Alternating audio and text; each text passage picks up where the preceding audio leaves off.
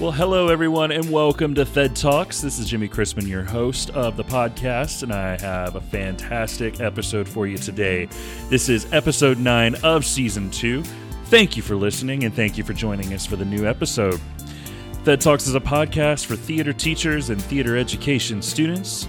Each week, I bring you stories and interviews from experienced K-12 theater teachers, current theater education majors, and professors of theater education that will hopefully warm your heart, renew your faith in teaching, and provide resources to better your practice in your theater classroom.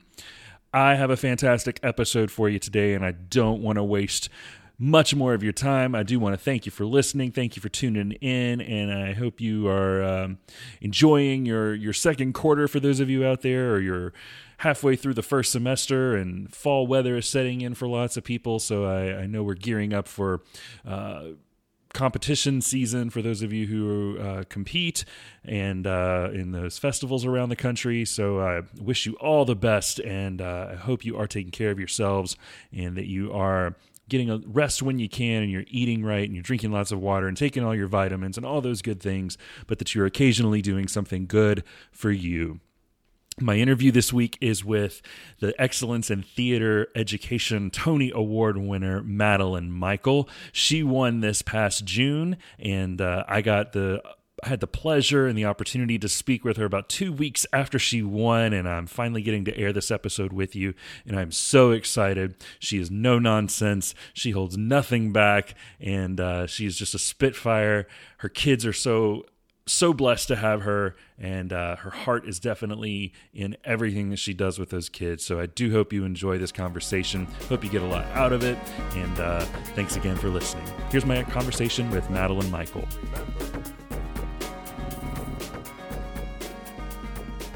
I would like to thank the Broadway League, the American Theater Wing, and Carnegie Mellon University for this award. I'm proud to share this award with my students at Monticello High School. I share this award with Josh St. Hill, who, like everyone else in Charlottesville, suffered through the white supremacist violence of August 2017. And like everyone else in the Black community, he was not surprised by it. That fall, he wrote the rap narrative one-act play A King's Story, set against the backdrop of that tragic summer. I share this award with Courtney Grooms, who, galled by her classmates' Confederate flag t-shirts, wrote the play Necessary Trouble, the title inspired by civil rights icon Congressman John Lewis. I share this award with Kayla Scott, who experienced racial profiling in our increasingly gentrified city. From this came her award-winning play, #WildBlack. I share this award with Thaddeus Lane, who thought he was exclusively a basketball player and now is an integral member of our city's community theater. I share this award with Alex Espinosa, a dreamer who fell in love with In the Heights and is now a college theater major. I share this award with Amaya, Tayasia, Atalia, Moasia, who never saw girls that looked like them on high school stages, and have now set the standard for all students in our community. I share this award with Tyler, Abigail, Will, Zoe, Laurel, fervent allies of their peers of color who never ask the question, what about me? This award is for all of the students who have found their voice and who speak for themselves, their families, and their community through theater and playwriting. I thank you all for allowing me to accompany you on this journey, a journey that I invite everyone to follow on Instagram at Monticello Drama 19. Thank you. Well, I am excited to welcome to Thed Talks this morning, Madeline Michel. She is, Tony Award-winning Madeline Michel. She just recently, almost 2 weeks ago, won the 5th Tony Award for Excellence in Theater Education. She teaches at Monticello, is that correct? Monticello. Monticello is in North Carolina. So Monticello High School in Charlottesville, Virginia. And I'm just delighted that she had some time to talk with me this morning. So Madeline, if you would just introduce yourself, tell us a little bit about where you teach, kind of how long you've been teaching, and a little bit about your program. Okay, so I've been teaching at Monticello for about 12, 13 years. But I taught way before that. I started my teaching career in Baltimore at Northwestern and Frederick Douglass high schools. And I think that kind of was what shaped the way I look at teaching. And I kind of got into theater in a sort of a backdoor way through my love for writing and history and social issues. Well, and I know you incorporated a lot of that into what you currently do at Monticello. Yes. Can you talk a little bit about that and what you do with your students, and I guess kind of what led you to being recognized for your win? You know what? I do things really differently from most people. Like, first of all, my classes aren't sequenced. Like most schools have, like, acting 1 and acting 2, and I tried that the first couple of years, drama 1, drama 2, drama 3. And what I found was that, well, first of all, some people couldn't even get into the class that they were supposed to be in because of, high school scheduling. But also, then what you're doing is you're kind of gatekeeping, and you're preventing the bond that's so beautiful that can exist between freshmen and seniors. And so what I do now with my class, it's harder because you have to keep redoing your your syllabus, your content. But what I do is I have 9th through 12th graders, anybody who can fit into that class period. It's all just one class, and I have 4 of them. So yeah, it's pretty cool. That is really interesting. It's actually very different than pretty much what we're taught from our theater ed programs and like in our student teaching. I never took any. Like, remember, I never took any theater classes. Right, which is what I love that fresh perspective. I mean, is it some people would call it a fresh perspective.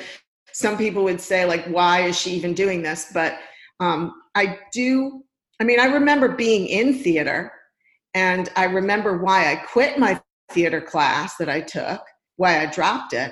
And so I keep that stuff in my head. And I did take a lot of literature classes, so I did read a lot of plays. But I don't know, when I first took over this department, it was the least diverse group of kids I had ever seen. And I thought, wow, this isn't representative of what our school should look like. And so I sort of made that my challenge. Like, let me get some people of color, let me get some people who speak different languages, let me get some boys into this program.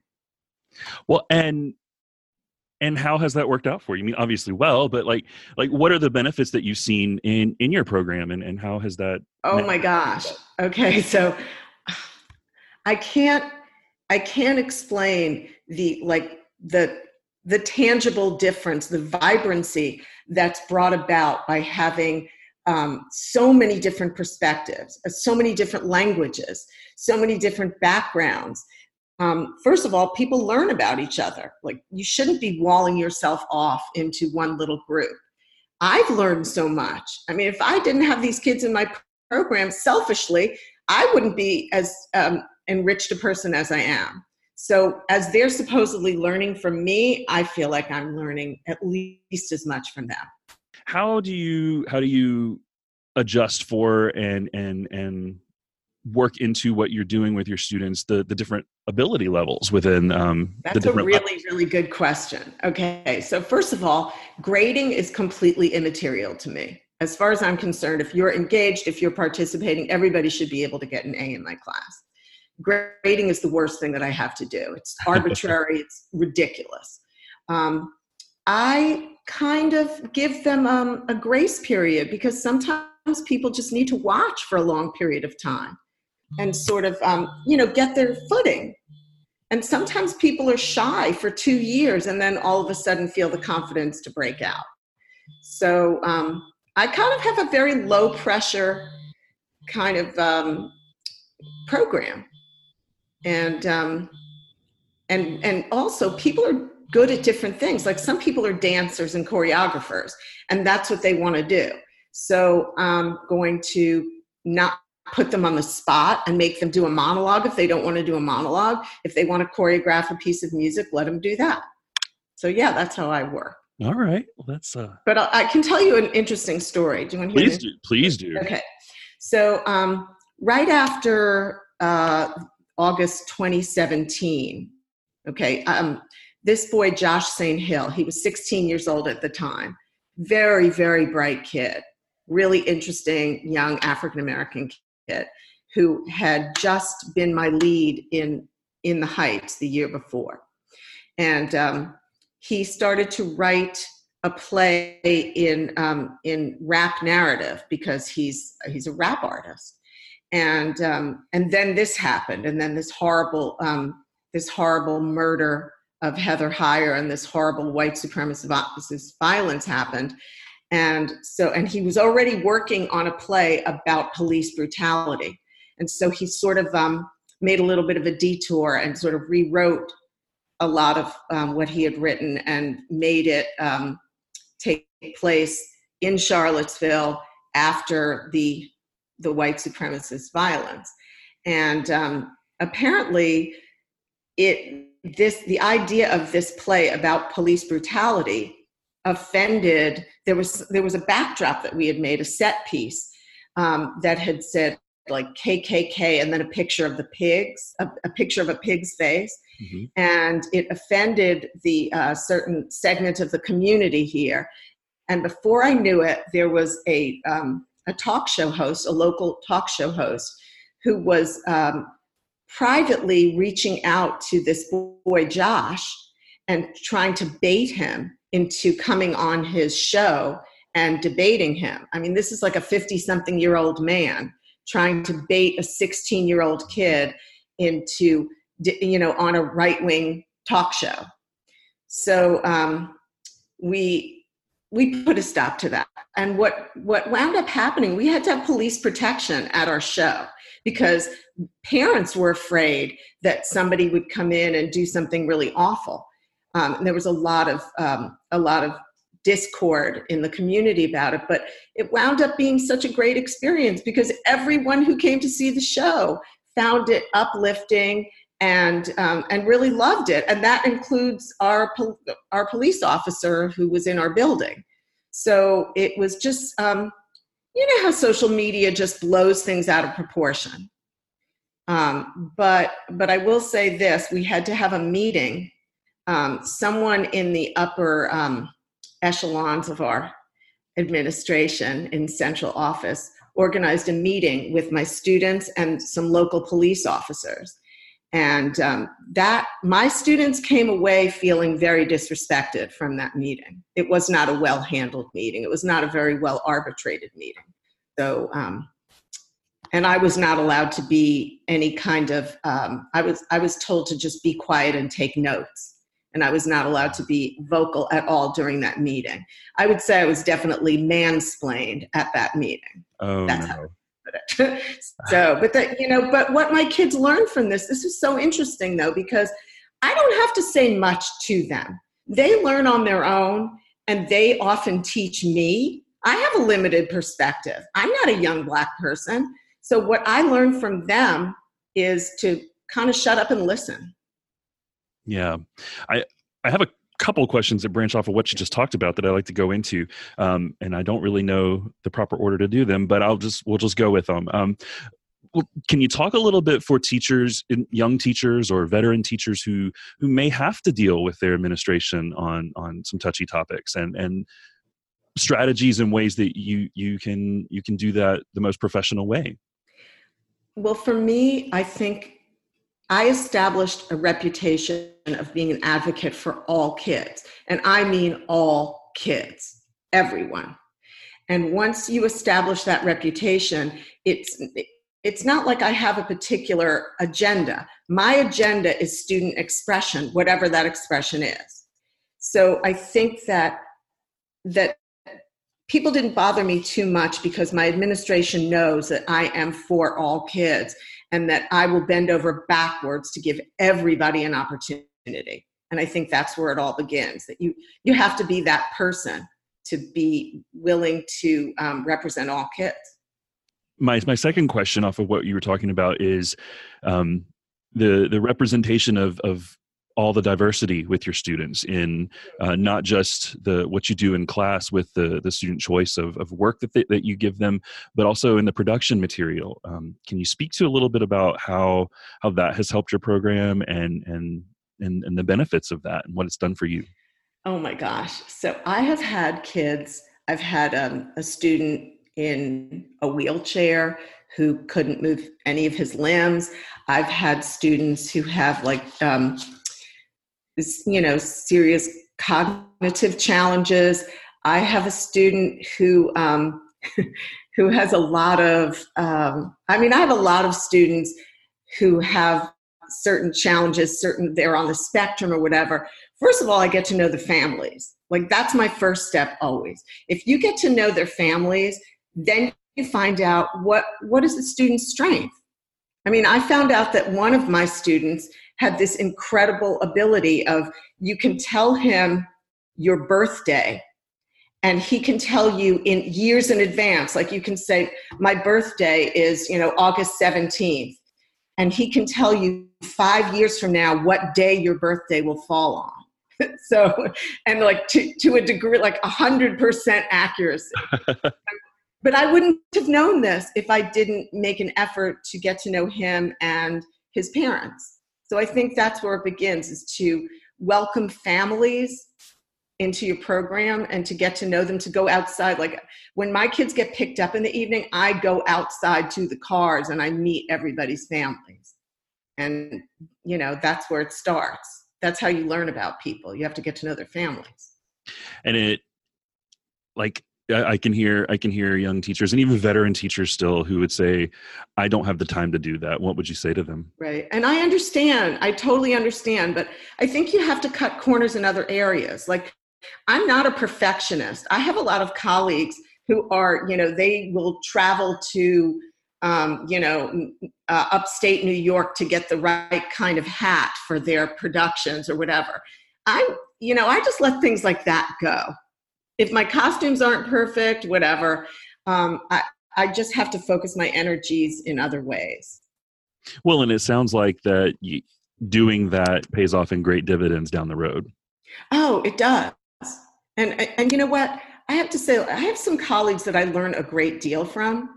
I have a really close friend who's a lot younger than I am, and he works at Charlottesville High School. And I learn a lot from him because he's actually, has a master's in theater pedagogy. So I learned from him. And then we have this live arts community theater, and the director of live arts is a friend of mine. So I learned from her. Like, I know what I don't know. And I'm not embarrassed at all by what I don't know. And I'm not embarrassed to ask anyone to help me, because how else will I learn? Exactly. Yeah. Well, with such diversity and great things that you're doing with your kids, what do you see as the greatest need in your students, or just students in general right now? Oh my gosh. The greatest need is to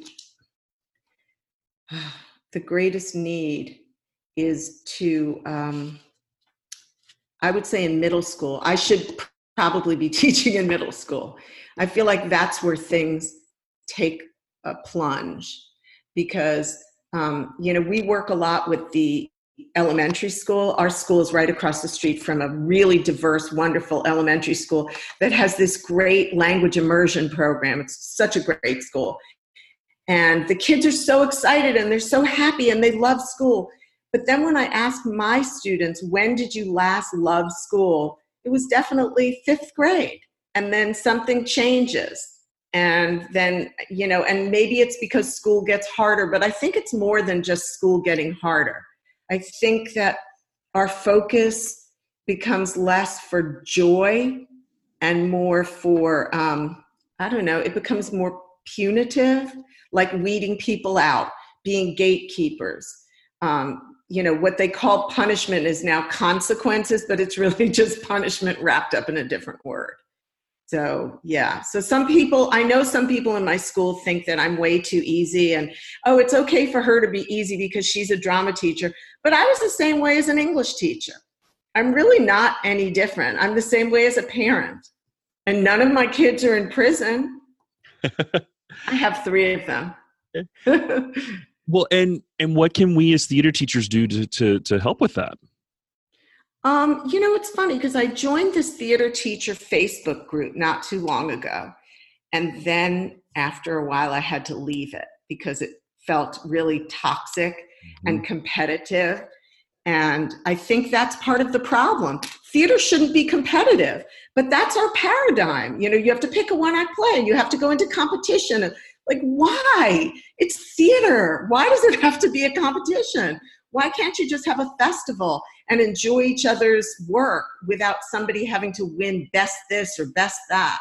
And so I left that group because it felt like half the people were just kind of bragging about what they did, and the other half of the people were like shaming people for not knowing certain things. Like they were shaming me because I used the word drama instead of theater to describe my program. I said it's Monticello drama. And they're like, when will people stop using drama and start using theater? Come on, people. That's what I have to say about that. I appreciate that.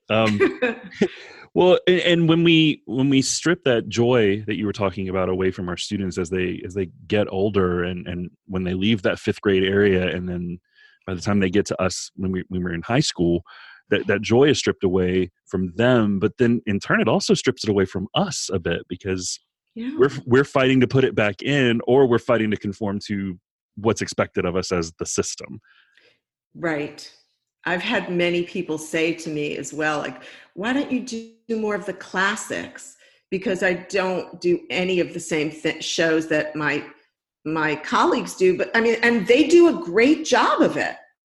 But, it's a matter of taste, and it's a matter of what do I think will pull in the most interest. I have that Montessori mentality, probably because I sent all my kids to Montessori preschools. So I just try to figure out what interests my kids. And if the sound of music doesn't interest them, then I'm not going to do that. So that's how I gauge what I do. And as a result, I have so much fun. I have so much fun at my job because my students are so creative. I can just sit back and watch them go. I never hire a choreographer. I never, ever, because my students can dance and they can choreograph and they're amazing. So yeah, I just sit there and watch them enjoy. Well, tell me about one of your absolute favorite stories. I know you shared one a little bit ago about the white supremacist stuff, but what, just maybe a funny story from your career, a horror story, a most meaningful moment for you? Honestly, the most meaningful thing for me is when I won the Tony Award, I heard from students that I had sort of lost touch with from years back, who posted things like, I hated school so much, and if it weren't for Ms. Michel and her program, I would have dropped out. Or, Ms. Michel, I wouldn't be the person I am today if not for you. And stuff like that makes me feel like, wow, yay, I'm on the right track. I'm doing something good. So I guess those are my highlights. And of course, there's the horror stories of like 3 days before you open a show and everything's going wrong. And I turn to my husband and I say, I have to leave town because I can't be in this town when this show goes up. So yeah, there's horror stories for all of that. But, honestly, I feel like right now, okay, it's the summer and I'm working with 2 different groups of playwrights and we've got 2 plays in, and I'm a little bit nervous about it because you never know, this has to be ready by the end of August. And if not, then I have to choose a play. I have to go online and find a one-act play, which is a horrible experience from the few times I've had to do it, because one-act plays are very few and they usually have a cast of about 5, and they're not usually very good. And not very relatable for my students. And then, a lot of times people take a full-length play and cut it down, but then you're losing so much of the good stuff. So I depend on my writers. And right now I'm working with 2 groups, and I'm just hoping that it'll all come about. I was, as you were just talking, I was thinking about, because I taught for 17 years. I taught high school theater for 17 years before moving to... You do not look old enough for that, but go ahead. I appreciate that. But I remember at our final awards night, and they, of course, they did a big to-do for me and made this beautiful quilt for me that's hanging in front of me right now. And some of the seniors that year put together this video of all these past students who sent in a video. That's beautiful. I was bawling like a baby. Oh yeah. But it was, there were the faces on there that I would expect to see if I were told that was being put together. The ones that I knew, I knew I made a difference in, but I think the ones that hit me the most were the ones that I didn't expect to see. And the things that they said that I provided for them through what we did in my class and on stage that made a difference in their lives. And so whether we realize it or not, we're always making some kind of impact on kids. And I think that's really a tribute to the amazing things that you've done with your kids, with what they responded to you when you won your Tony. Thank you. Yeah. So tell me a little bit about that experience and what that was like for you. Oh my gosh. I don't like to be the center of attention, which is really weird because I think the first 25 years of my life were dedicated to being the center of attention. I don't know how I matured to this point, but I don't like being the center of attention. So it was a little bit embarrassing. The whole thing was a little embarrassing, but everyone was so nice. And I think the nicest part of it for me was when actors that I have admired for a long time, like Laura Linney, came up to me and congratulated me. And I thought, wow, Laura Linney cares about what I do. This is so great. And Samira Wiley, and they really did. They liked my speech. I really got a good reaction from my speech. And these were people who seemed really sincere. They were the opposite of the typical pay attention to me theater types. So I got a really good feeling about all of them. It was a nice evening. And I got to hear an off-the-cuff karaoke of 96,000 by Christopher Jackson and Anthony Ramos. So that was really cool. Oh, wow. Yeah, it was really fun. Well, I've talked to 2 of the past Tony winners, and they have had just the coolest stories of when they found out they won. Can you talk about what that was like for you? Mine was not that cool a story. No. But I mean, I was in my principal's office. He called me in, and my principal is he's such a nice man, but he's such a typical white football coach, middle-aged kind of guy, with a crew cut. And he's not he's not a theater guy. So he called me in to talk about next year's show, ostensibly. And then he took a phone call. And I thought, oh gosh, I have to get back to class. And, he's taking a phone call. And then he said he said to the woman, well, okay, I can talk to you now, but let me put you on speakerphone. And I thought, this is really unprofessional. I don't even know this person. And now I'm going to be listening into a conversation. So I thought the whole thing was really weird. And then it turned out to be the woman from the Tonys. And I was kind of speechless. I was just so shocked because I never expected, because like I said, I don't have some of the credentials that some of my colleagues have. I mean, there are people with PhDs in theater teaching in high school theater programs or college theater programs. And I was really shocked. But what really put it over was this boy. Of course, it was a student. It was this boy, Luca Huff, who's a 10th grader. He's a rising 11th grader, who's an incredible videographer. And I said to him, I need a 3-minute video to send to this Tony Awards thing. and do it. And I didn't give him any suggestions, and he did the whole thing himself, and he came up with something that so perfectly expressed our program. So again, typical student work. That's amazing. That is so, so cool. Well, I know it's only been almost 2 weeks, but have there been any doors that have opened for you or any opportunities that you've had because of this? Well, it's really funny because my alma mater, University of Rochester, called and they were like, "Oh, can we interview you for the Rochester Review?" And it was making me laugh because I've never even looked at the Rochester Review. Now I guess I'm going to have to read it. But like people, this is a small town. And I went in to get my car. I went into Jiffy Lube the other day, and there was a woman in there carrying a baby, and she said, "Oh, congratulations on your Tony Award." And all these people, I can't stand on the corner without people going by and saying, "Congratulations on your Tony Award." And it's really funny because I realized that this is a pretty small town, and everybody, reads the same websites. So yeah, so it's been kind of cool. And other opportunities, Carnegie Mellon is providing us with some great opportunities, and they are lovely people. And also somebody from the Broadway League is trying to help me put together a New York trip for my students.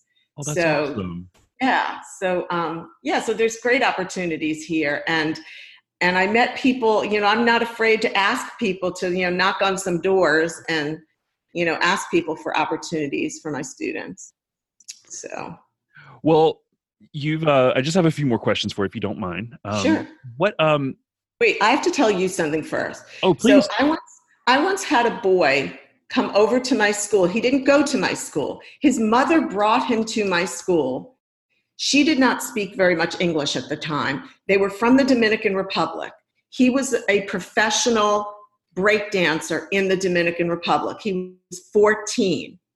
And they brought him over because they had heard that he could get some opportunity at my school that he couldn't get at his own school. And he wound up going to governor's school and having, all kinds of opportunities. And then he wound up transferring from his school to our school because he was definitely on track not to graduate school because they put him in ridiculous classes for a kid who could not even speak English. They put him in a class where he had to read Shakespeare. Come on now. Anyway, so it was just amazing because there are very few schools where he would have had the opportunity to be a dance star on a stage.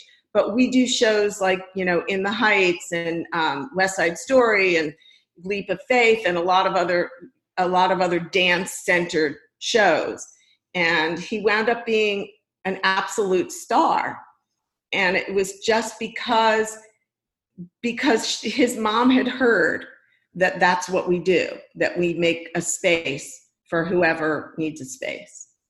And he was one of my favorite students and danced like nobody's business. So anyway, but those are the kids that I go ahead and like recruit for, because those are the ones that make any show better. Well, and it's so important for us as the theater teachers to be open and to allow that space for that to happen, and then allow work to happen in our spaces that allows them to express that. Right. So it sounds like you provide that for them, and what a tremendous opportunity for them. I mean, I have so many migrant students, and they are some of the most brilliant and creative and hardworking and kind people. And so it's really, and they're going through a really difficult time because we have, a lot of very ugly discourse going on that has been targeting them. And I can't think of anybody who would be a better citizen than those students in my program. That's amazing. Well, you've had a long, wonderful career so far, and how do you take care of yourself emotionally and physically to want to come to work every day and give this 110% to your kids all the time? Okay, so I have a husband that I've been married to for 33 years, and we only knew each other 18 days before we got married. Wow. So I know, isn't that crazy? Don't try that at home. Um, but he's an engineer and a data scientist and all this like nerdy mathematical stuff. So he helps with he helps with my kids to teach them sound engineering and building, how to build things and how to rig things. And I couldn't do anything without him. He is such a nice person. He's a great human being. And I have 3 kids who are really good people, like incredibly nice people. So that's the foundation of my life.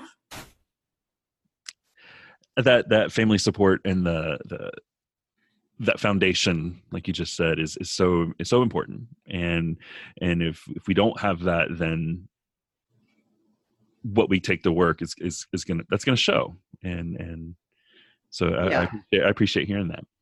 Well, what is a resource that you use that other theater teachers absolutely have to know about?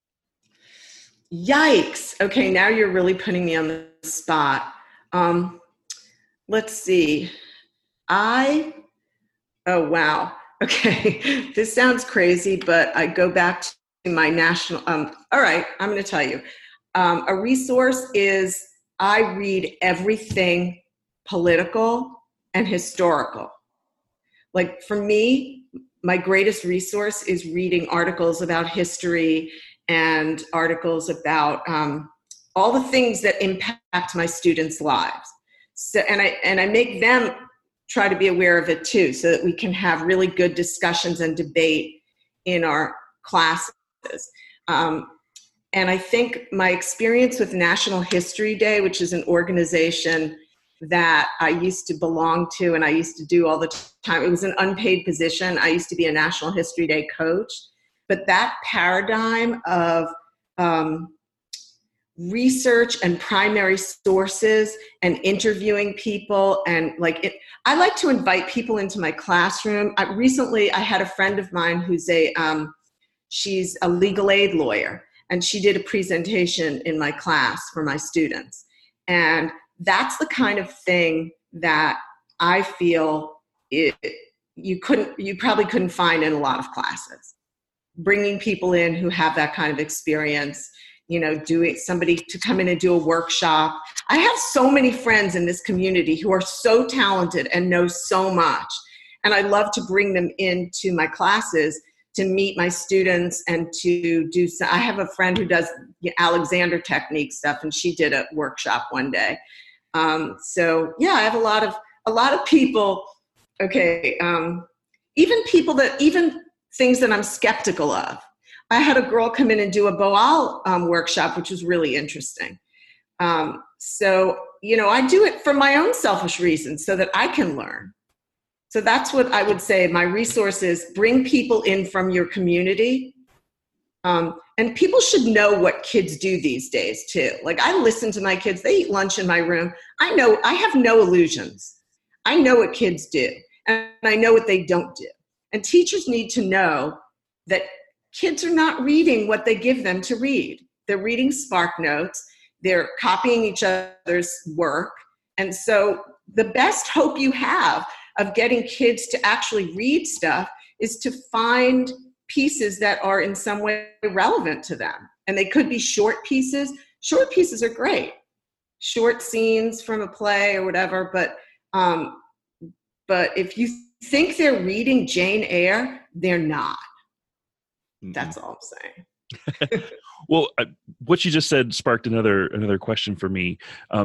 With the current political state that we have in our country and the national discourse that's taking place and all the negativity that's out there, how do you see that impacting your kids? It's really stressful. You know what really made me realize how stressful it was? I went to pick up one of my students. I drive them home and I pick them up a lot of the times because they have transportation issues. And that's why a lot of kids can't join after school things. You have to make it, first of all, financially feasible. They have to be able to still work and be able to come to rehearsals like twice a week, and it's okay for them to keep their job. But I went to her house to pick her up, and I noticed one of those huge convex mirrors outside her house. And every house I passed, it was a trailer park with a lot of Latino students living there. And every house I passed had a huge convex mirror. And I said, what is this mirror for? Everybody has a mirror. And she explained to me that when her dad goes somewhere at night, he can just look in the mirror and check to make sure that his taillights are both working so that he won't get pulled over. Wow. So that's something really stressful that I don't have to think about. You know, another thing that happened to me was I had two black male students in my car once, and I noticed that everywhere we drove, I was just chatting away and I didn't notice anything. They always noticed where the police cars were. You know, here comes a police car, here comes a police car. And that's certainly a stressor that I don't have. I never noticed that. I've never had any issues. Mm-hmm. So, yeah. So, and my final question for you is, what are your parting words of wisdom for new theater teachers or even veteran theater teachers in the field to keep them going? Oh gosh, I'm the last one to give advice because really I hate that whole concept of giving advice. So I would just say this: don't be ashamed of what you don't know, and we all have weaknesses.